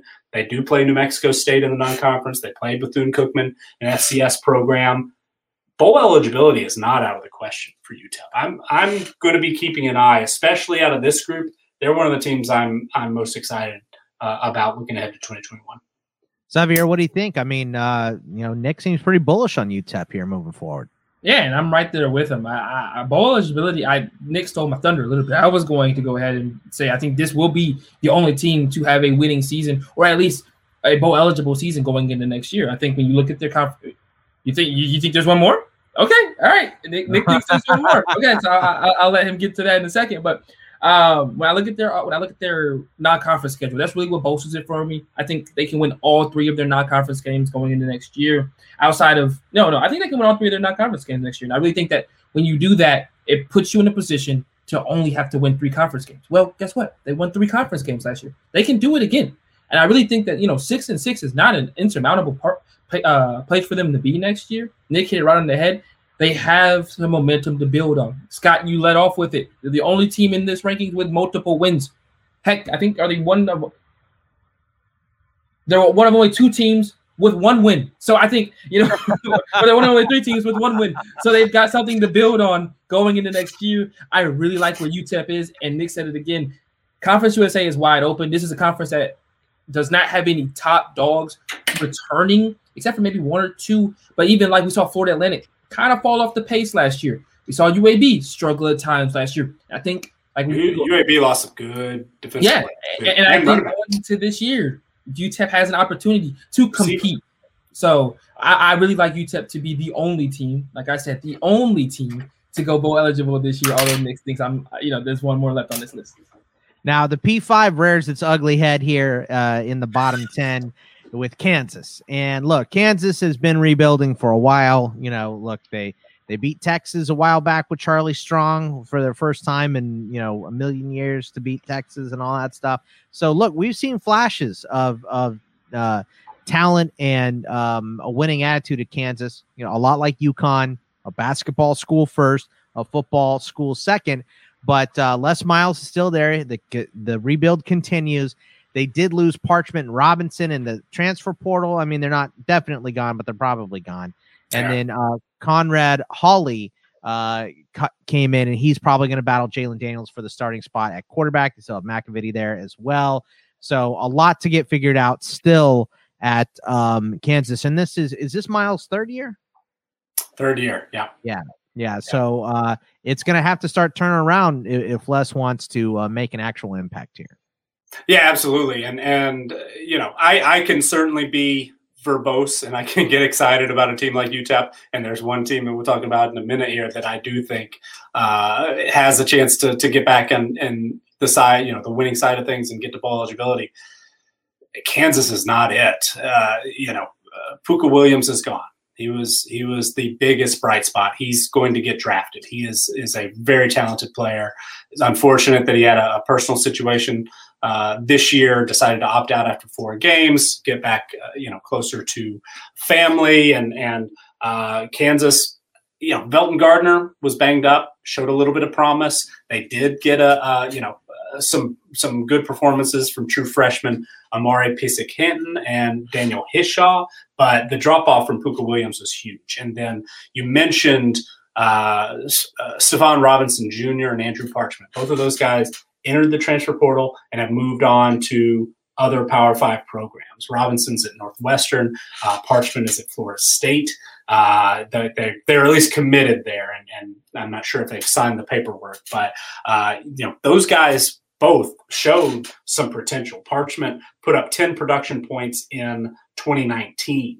Robinson put up 4 production points, which for receivers, it's a little bit harder based on how we were calculating those in 2019 than it is a lot of other positions. We've done something to help build that up, and moving forward. But both of those guys were, spent some time injured and also just the ineffectiveness with the quarterback position. They started 3 guys. Thomas McVitie got hurt in the first game. They went to a true freshman, Jalen Daniels, who showed some running ability, but really, has a long way to go as a passer. Miles Kendrick might even be a better runner, a little bit more, experience. Gave him a shot in the arm late in the year, but just hasn't been able to hold on to that job either. Has always been in the mix the last couple of years, but Kansas is just in a really, really tough spot. They were one of the most inexperienced teams in the country coming into 2020. Looked like they had a winnable game against Coastal Carolina to start, and then obviously, ran into a buzzsaw. Turned out to be one of the best, top 25 teams in the country and a Sun Belt champ. So that didn't work out well, and then they're just at a huge talent disadvantage compared to other teams in the conference. I've seen a little bit of buzz from some, Big 12 folks that, hey, Kansas is on the rise, and Texas Tech might be the team. Maybe they can jump up and get Texas Tech next year. And they played at the end of the season, and Kansas had at least its closest game, lost 16-13. But I don't see it. I think Texas Tech, despite their own transfer issues, and we'll get to them in a few weeks, but I just think the gap between Kansas and the rest of really the Power 5 is huge. I struggle to see Kansas. They let's pull up the pull up next year's schedule. They've got an FCS opponent in week 1, South Dakota. Yeah, winnable, but are they that's going to be than it should be? Right? Are they going to be a big favorite? Probably not. And then Coastal Carolina again, Duke, another Power 5 program, and then 9 conference games. They're going to be an underdog probably in at least 11 games next year, and it's going to be that week 1 is no guarantee. Kansas is it's rough. It is rough right now, and I've been proven wrong. There's maybe a little bit of a bright spot in true freshman corner Karan Prunty. Maybe Kenny Logan is a sophomore. That secondary did some decent things. Kyron Johnson, senior linebacker, assuming he takes advantage of that extra year of eligibility, did have 7 production points last year. Is a player that is a 92 in our overall player ratings. The defense, maybe it takes a little bit of a step forward, but offense, man, maybe somebody jumps up and takes that quarterback role. Maybe Daniels improves as a sophomore. Maybe one of those freshman running backs or a freshman receiver like Luke Grimm steps up and takes their game to the next level. Maybe an influx of talent from somewhere, but they're not even really active in the transfer portal right now. So it's got to be development in the program. It's got to be on the recruiting trail. And it could happen quicker than I expect, but I have my expectations for Kansas in 2021 are even lower than they were coming into 2020. And they were about as low as it gets for a P5 program at that point. Man, I mean, tough words. I'm a positive guy. Yeah, and Nick is a very positive guy. So to hear him talk like that about Kansas, it makes me laugh. But Xavier, what do you think about Kansas moving forward in 2021? Yeah, I think I'm drinking the Kool-Aid that there's a light at the end of the tunnel. I'm looking at the recruiting right now, and you guys wouldn't believe this if I was the one, if I had it tattooed on my arm. But currently, Kansas has a better recruiting class than Iowa State. They're currently ranked 6th in the Les Miles has got a lot of pull. But they have finished dead last. Iowa State's bringing back a dozen all Big 12. They have a better recruiting class than TCU, Iowa State, Kansas State, and Texas Tech. They currently ranked 6th in the conference in recruiting. I think that the Les Miles mojo is starting to work on the recruiting trail. You say that he's a great recruiter, but he's finished dead last in the conference the last 2 years. I think he's starting to work some type of magic on the recruiting trail, getting a lot of kids from the Southeast. And I think that this is going to help and bode well for them in the future. Am I saying Kansas is going to win 4 games this year? No. But to what Nick was saying about people thinking that Texas Tech might be the team that bottoms out, first off, Texas Tech, we saw last year outside of their offense was nothing, non-existent. So maybe they are, but I think Kansas, at least on the recruiting trail, is starting to show life. And that is where you build, in 3 years, Kansas has a team that makes a bowl game, And so I think that that's where it comes from. And I think that's where the excitement for Kansas football is coming from. Once again, like I said, Les Miles is starting to work his mojo on the recruiting trail. When looking at their schedule and looking at the way that they performed last year, do I think that they'll all of a sudden come out of the basement and be a team to compete? No. I'm not going to go on that much of a limb. But I do think the light is there at the end of the tunnel. It's just 2 years off, not next year. Another bad year for Kansas next year is what's going to happen. And Les Miles will keep his job because it's Les Miles. Now, the team that probably came in with the biggest mess, but maybe the most talent, is Utah State. Finished 1-5 last year. The Frank Mail controversy with Utah State President Noel Cockett was very weird. I mean, the team decided to not play their last game because of it. There was an internal investigation, which turned out to say that there was nothing done wrong by the president and what she said about Frank Mail, but he is gone. And Blake Anderson is coming in after, Mail and Gary Anderson are gone. There's also some weirdness with Gary Anderson on his way out. But when you're focusing on the hire, look, Blake Anderson comes over from Arkansas State. He had been a great coach there with a good offense. He brings in a couple of transfers, Logan Bonner and Brandon Bowling. He's got his new OC in Anthony Tucker and a nice DC in Ephraim Banda. It looks like I'm assuming this is the other team that you're thinking might be bowl eligible here, Nick, because there is a lot of talent on this team, and they're not far removed from being very, very good. You're muted. I agree. I agree. This is the team, and the wheels completely fell off in 2020, and part of that was Gary Anderson. He has a history of this sort of behavior, kind of letting things start to fall apart a little bit, walking away in the middle of the year. This time it wasn't his choice. He was fired early on. But the roster was in disrepair. A lot of guys entered the transfer portal in the middle of the season, including some starters, relatively big name guys. They tried to do a quick fix at the quarterback position to replace Jordan Love, went with Jason Shelley, the Utah transfer.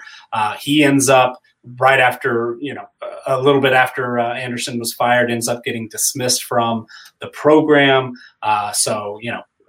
Absolutely needed a change in leadership. And the end of the year, as you mentioned, was definitely weird, not how you want to end it. But I think this really is a situation where, this was an underperforming team in 2020. This was a team that we thought should be ranked in the 80s or 90s in our preseason rankings coming in.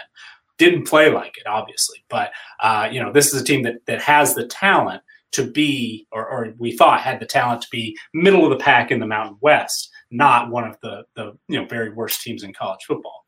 Blake Anderson had a lot of success at Arkansas State. Obviously, the last couple of years, the program took a little bit of a step back. This year, they got the big win early on against Kansas State, but then after that, there were some games that they lost that they probably should have won. Had an explosive offense, had a couple of solid players on defense, but it just weren't really able to get it done. Part of that, I think, was Blake Anderson has dealt with some really, really difficult stuff personally. Lost his wife to cancer in 2019. Has said that everything around Jonesboro, where they were there in Arkansas, reminded him of her, and it was time. Part of the reason he pursued this job, it was time for a change of scenery. For him to kind of clear his head, to be in a different part of the country. And it is a very different part of the country. And he seems a little bit, on paper, we think about it, a little bit of a fish out of water. Is he a good fit at Utah State? But he has some history in the Mountain West, coached at New Mexico earlier in his career. So he's recruited out West. He's familiar with the surroundings there. So it's not a complete I think departure from, so he won't be completely uncomfortable, we'll say. So, I think that Blake Anderson is going to be able to come in and bring some stability to this program that Gary Anderson just really wasn't able to do. You mentioned he's brought some guys along with him, Logan Bonner being the big one. He's a guy who was a starter, multi-year starter at Arkansas State, put up a lot of yards, wasn't able to separate himself from Lane Hatcher as the full-time go-to guy, but now, at least in theory, he'll have that opportunity. Andrew Peasley, who took over after Jordan Shelley, had at least one excellent game, showed some real promise, and then they ended up going to a freshman running back, Ilian Noah. You have to think that's a good building block. They've got Jordan Nathan at very, very experienced. He's going to be a super senior, had over 30 starts in his career. Justin McGriff is a big target, had a big game as well against New Mexico. And offensively, you throw in guys who know Blake Anderson's offense and Logan Bonner, so it should be a little bit of a sped up process, at least for getting the new offense in place. Brandon Bowling's going to help that as well. Possession type receiver, slot guy, he's going to help with that. They brought Calvin Tyler in, the Oregon State transfer at running back. That's going to be an improvement. They did have Devontae Henry Cole, Utah transfer last year, but he was in and out of the lineup a little bit, and you have to think maybe Tyler has more upside. And then I think the big one, the big name they brought in defensively, brought in some P5 transfers. Linebacker from Texas, Byron Hobbs-Bonds, edge rusher from Miami, and Patrick Joyner Jr. But the name that I'm most excited about is Justin Rice, who was a all Mountain West performer at Fresno State. When the Mountain West decided it was going to cancel its season, transferred to Arkansas State, became one of the nation's leading tackler, and was an all Sun Belt type guy. Follows Blake Anderson back to the Mountain West. He's going to be the quarterback of the defense. He's going to fit in with what should be a pretty good linebacker core already with Nick Henniger, who had 11 production points last year. There are some pieces in the secondary. Shaq Bond, multi-year starter, 4 production points this year. They're expecting to get basically everybody back on defense for the most part. They might lose safety Troy Lefkett. He went into the transfer. Oh, yeah, he transferred to Texas State. He's the big guy that they're going to miss. They're going to miss Jalen Warren, the running back who transferred to Oklahoma State. But I absolutely think that based on the coaching change, I think is an improvement. Based on the transfers coming in who might, it's difficult to say, okay, transfers are going to take us to the next level immediately. But these are guys who have familiarity with Blake Anderson, with his system on offense, and they're talented enough on defense to come in and be day one starters. So I think Utah State underperformed last year. They're better than this 122 ranking. I do expect they'll be 105, something like that in our preseason rankings, maybe even back into the double digits, since there should be, at least on paper, an upgrade at the quarterback position. But I think Utah State has the potential, absolutely, to get back to a bowl game as early as 2021. I certainly think that they've got the talent. I think the coaching change is a move in the right direction. The non-conference schedule is tough with Washington State and BYU, but winnable games against FCS North Dakota, not North Dakota State, North Dakota, and New Mexico State. Those are winnable games. No, maybe the Boise State game is an automatic loss in Mountain West play, but everything else is winnable, even San Jose State. So I think Utah State is definitely going to be in the mix, going to have a chance at a 500 record, and certainly could get themselves bowl eligible in Blake Anderson's first season. Xavier, are you buying in? What do you think? Utah State. I mean, Nick makes a compelling argument. I won't lie. Nick makes a very, very compelling argument. One of the things, like I said, I've been talking a lot about recruiting. One of the really big reasons why I had Utah State as not getting to 500 was because there has been very little recruiting outside of their transfers. To give you a number, two kids signed a letter of intent to Utah State last year. Just 2. I don't know if that's going to be, if that's indicative of what's going on over there. There's no sanction. So I was really confused. I had to check that like 3 or 4 times while Nick was talking to make sure that was correct. So that was one of the big reasons why I was like, I don't know about Utah State. But Nick makes a very compelling argument. Blake Anderson is bringing a lot of carryover from that explosive offense at Arkansas State. We have to remember that Arkansas State team was explosive in the Sun Belt. And I think he can carry that over. And once again, this Utah State team was 7-6 in 2019. Yes, they had a rough 2020, but in 2019, this team was a competitive ball club that got to a bowl game. And I believe lost their bowl game, but still got to a bowl game. So you know what? I'm going to take back what I said. They will get to a bowl game next year. They will be bowl eligible. They'll be 6-6 or better due to the fact that I do believe that Logan Bonner is a guy who can come right in day one, not only be a starter, but succeed in that conference. And I like the other pieces that they brought in. I really like Patrick Joyner. I love Calvin Tyler, which Nick hit on, the running back from Oregon State. I think these are guys who can hit the ground running and can make an immediate impact in this conference. And so I'm gonna go with Nick on this one. I think Utah State makes a bowl game in 2021. All right, the last team we have to talk about here was the 0-6 UNLV Runner Rebs. They're still looking for a quarterback. Justin Rogers transferred there from TCU. There's some rumors about Tate Martell. Lots of names in the portal right now for them too. So UNLV has got to get they've got to get some stuff figured out here now. They do. And UNLV was a bit of a disappointment. Marcus Arroyo, his first season as head coach, coming over from Oregon as offensive coordinator. And I'm going to beat Xavier to the punch here. I know UNLV can recruit. They recruited last year, and they are one of their class. Last time I checked this 2 days ago when I was building out our visuals that I'm referring to, and a lot of the ratings and rankings and whatnot. And UNLV had the 68th ranked recruiting class at that point. They were 9th in the group of 5 conferences. They were 3rd in the Mountain West, and a lot of players are coming back, and quarterback is a situation where, as you mentioned, Scott, they will have some turnover. Max Gilliam has stated that he won't be back in 2021. Justin Rogers hasn't been able to stay healthy, so that's a bit of an issue. But Doug Brumfeld got some playing time last year.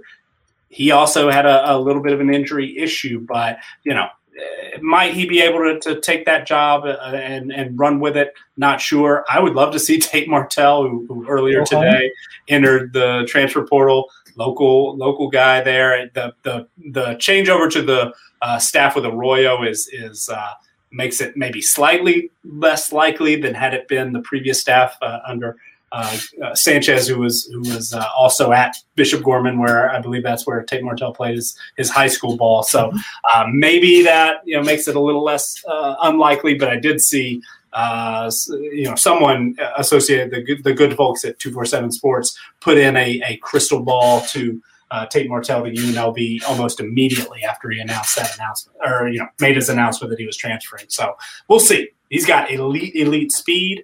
I don't want to talk too much about him, until it is final. If it is final, maybe we'll talk about him in coming weeks if he decides to go somewhere else. But would be fun. Would at least be interesting.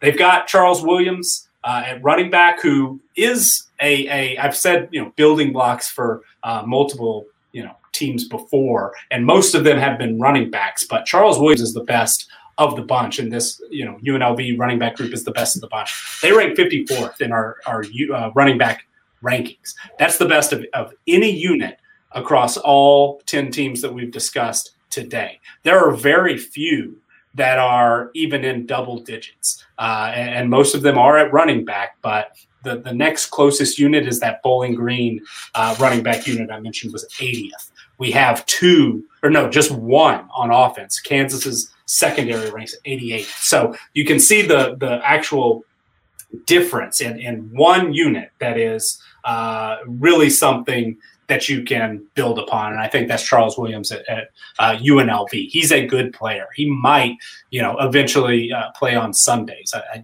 hope he'll have an opportunity to do that because he's been very productive there at UNLV. They have lost a lot of guys to the transfer portal. One of their top performing receivers, Tyreek Collins, just earlier today entered the transfer portal. He ranked second on the team with tied for the team lead with 2 touchdown catches. They do have a true freshman, Kyle Williams, who emerged as their best receiver, most productive receiver this year.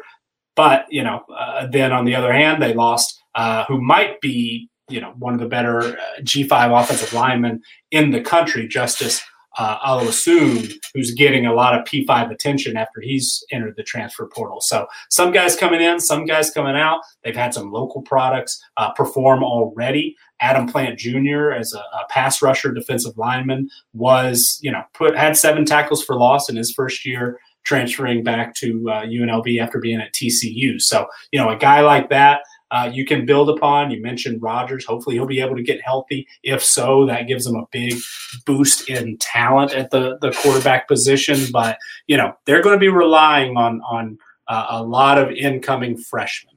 And going 0-6 last year, doing, making a bit of a real surprising move to start Max Gilliam and then having other guys that played last year. Kenny Noblad was the starting quarterback, returning quarterback, ends up, losing the job, falling way down the depth chart and eventually transferring. Kind of a weird situation. Randall Grimes, USC transfer, was suspended before the season, is now in the transfer portal. Makai Stevenson, somebody who recently entered the transfer portal, was returning, very, very experienced receiver. So what's going on behind the scenes? Obviously a change in coaching staff. There are things that will need to be worked out. Sometimes personalities just don't match. And maybe that's the situation with Arroyo. Maybe all the, high 3-star level guys that he's bringing in as high school recruits will help to, be his kind of guys and buy in maybe more than some of these others. And maybe they'll pick up another player or two in the transfer portal. They did get a big target from Indiana, Jordan Jakes, transferred from the Hoosiers, 6'5", 210, and a former high 3-star type player. So maybe they get a couple of more guys like that. Maybe some of these, they really hit on some of these talented incoming freshmen and guys will be redshirt freshmen next year. And, maybe things will start to click and Charles Williams can help take them to the next level. And who knows, maybe Tate Martell comes in and saves the day. But it might take a little while. I think UNLV is on the right path with Arroyo, bringing more talent, raising the talent level is job number one, and he's doing that. Now you got to win games. So didn't get off the schneid last year as a first-time head coach. It's imperative that he does as soon as possible to give that young team a bit of a boost early on. And they've got a tough non-conference schedule.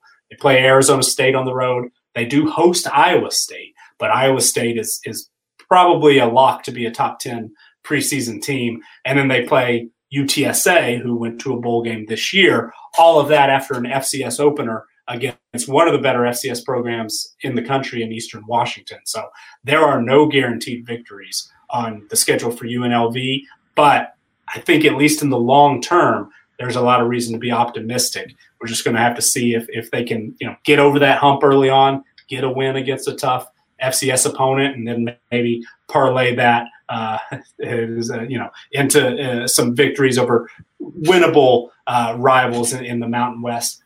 Finish with you, or they play Utah State, they play arch rival Nevada, they play New Mexico. Those are winnable games. You just got to get it done, get in the win column, and we'll see. I don't have real high hopes for UNLV. I think they're probably going to stay in this range in our preseason rankings, depending on how transfers play out. But hope for the future, but expectations pretty low in 2021. UNLV, Xavier, what do you think? Yeah, I mean, I think Nick hit it right on the head. So I'm just going to say it right now. I hope Tate Martell goes there. It'll be fun to see him play football again. And UNLV, for me, reminds me a lot of San Jose State 2 years ago. Now, this was a ball club at San Jose State 2 years ago, 1-11. Like Nick said, a similar schedule that year. San Jose State had to play Washington State and Oregon that year. Did that mean that, and they finished 1-11? And we looked at San Jose State as a bottom dweller 2 years ago. This is a team that this past year went 7-1. Now, granted, they were able to skip out on games versus Fresno State and Boise State due to COVID. But this is a team that still would have, at the very worst, would have finished 7-3. I think UNLV is on a similar kind of trajectory, that San Jose State was. I think you can see them making a leap in a couple of years, and that's how I feel about this. I think that UNLV is a team that has the right coach. And I think, that's why he was picked so high in our first-year head coaches draft last year. I think he's the guy that is going to take them back to being a team that can be a bowl-eligible team year in and year out. I think Tate Martell going there would speed that process up. But even if he doesn't, I think that's more than capable for them in 2 years to be a team that's 6-6 again, or in a bowl game. All right. Well, that is going to wrap it up for us today. We will be back. Remember, we're doing 2 shows a week, so we're going to be back on Tuesday with news, or Wednesday with news, Thursday with the next 10 teams. Vandy's going to be in there. We're going to have obviously better teams moving forward every week, but that is going to wrap it up for us this week. Remember, you can find us all on the Twitter machine at Bogman Sports for me, at CFB Winning Edge for Nick, and at Xavier_Triche, TRICHE for Xavier. And we will see you guys next week. Take it easy, everybody. Thank you to our Patreon supporters for keeping our show ad-free and for funding our wide range of college football analytics projects. Thanks also to Blake Austin for our theme music. To learn more about CFB Winning Edge, visit patreon.com/CFB Winning Edge or follow us on Twitter at CFB Winning Edge.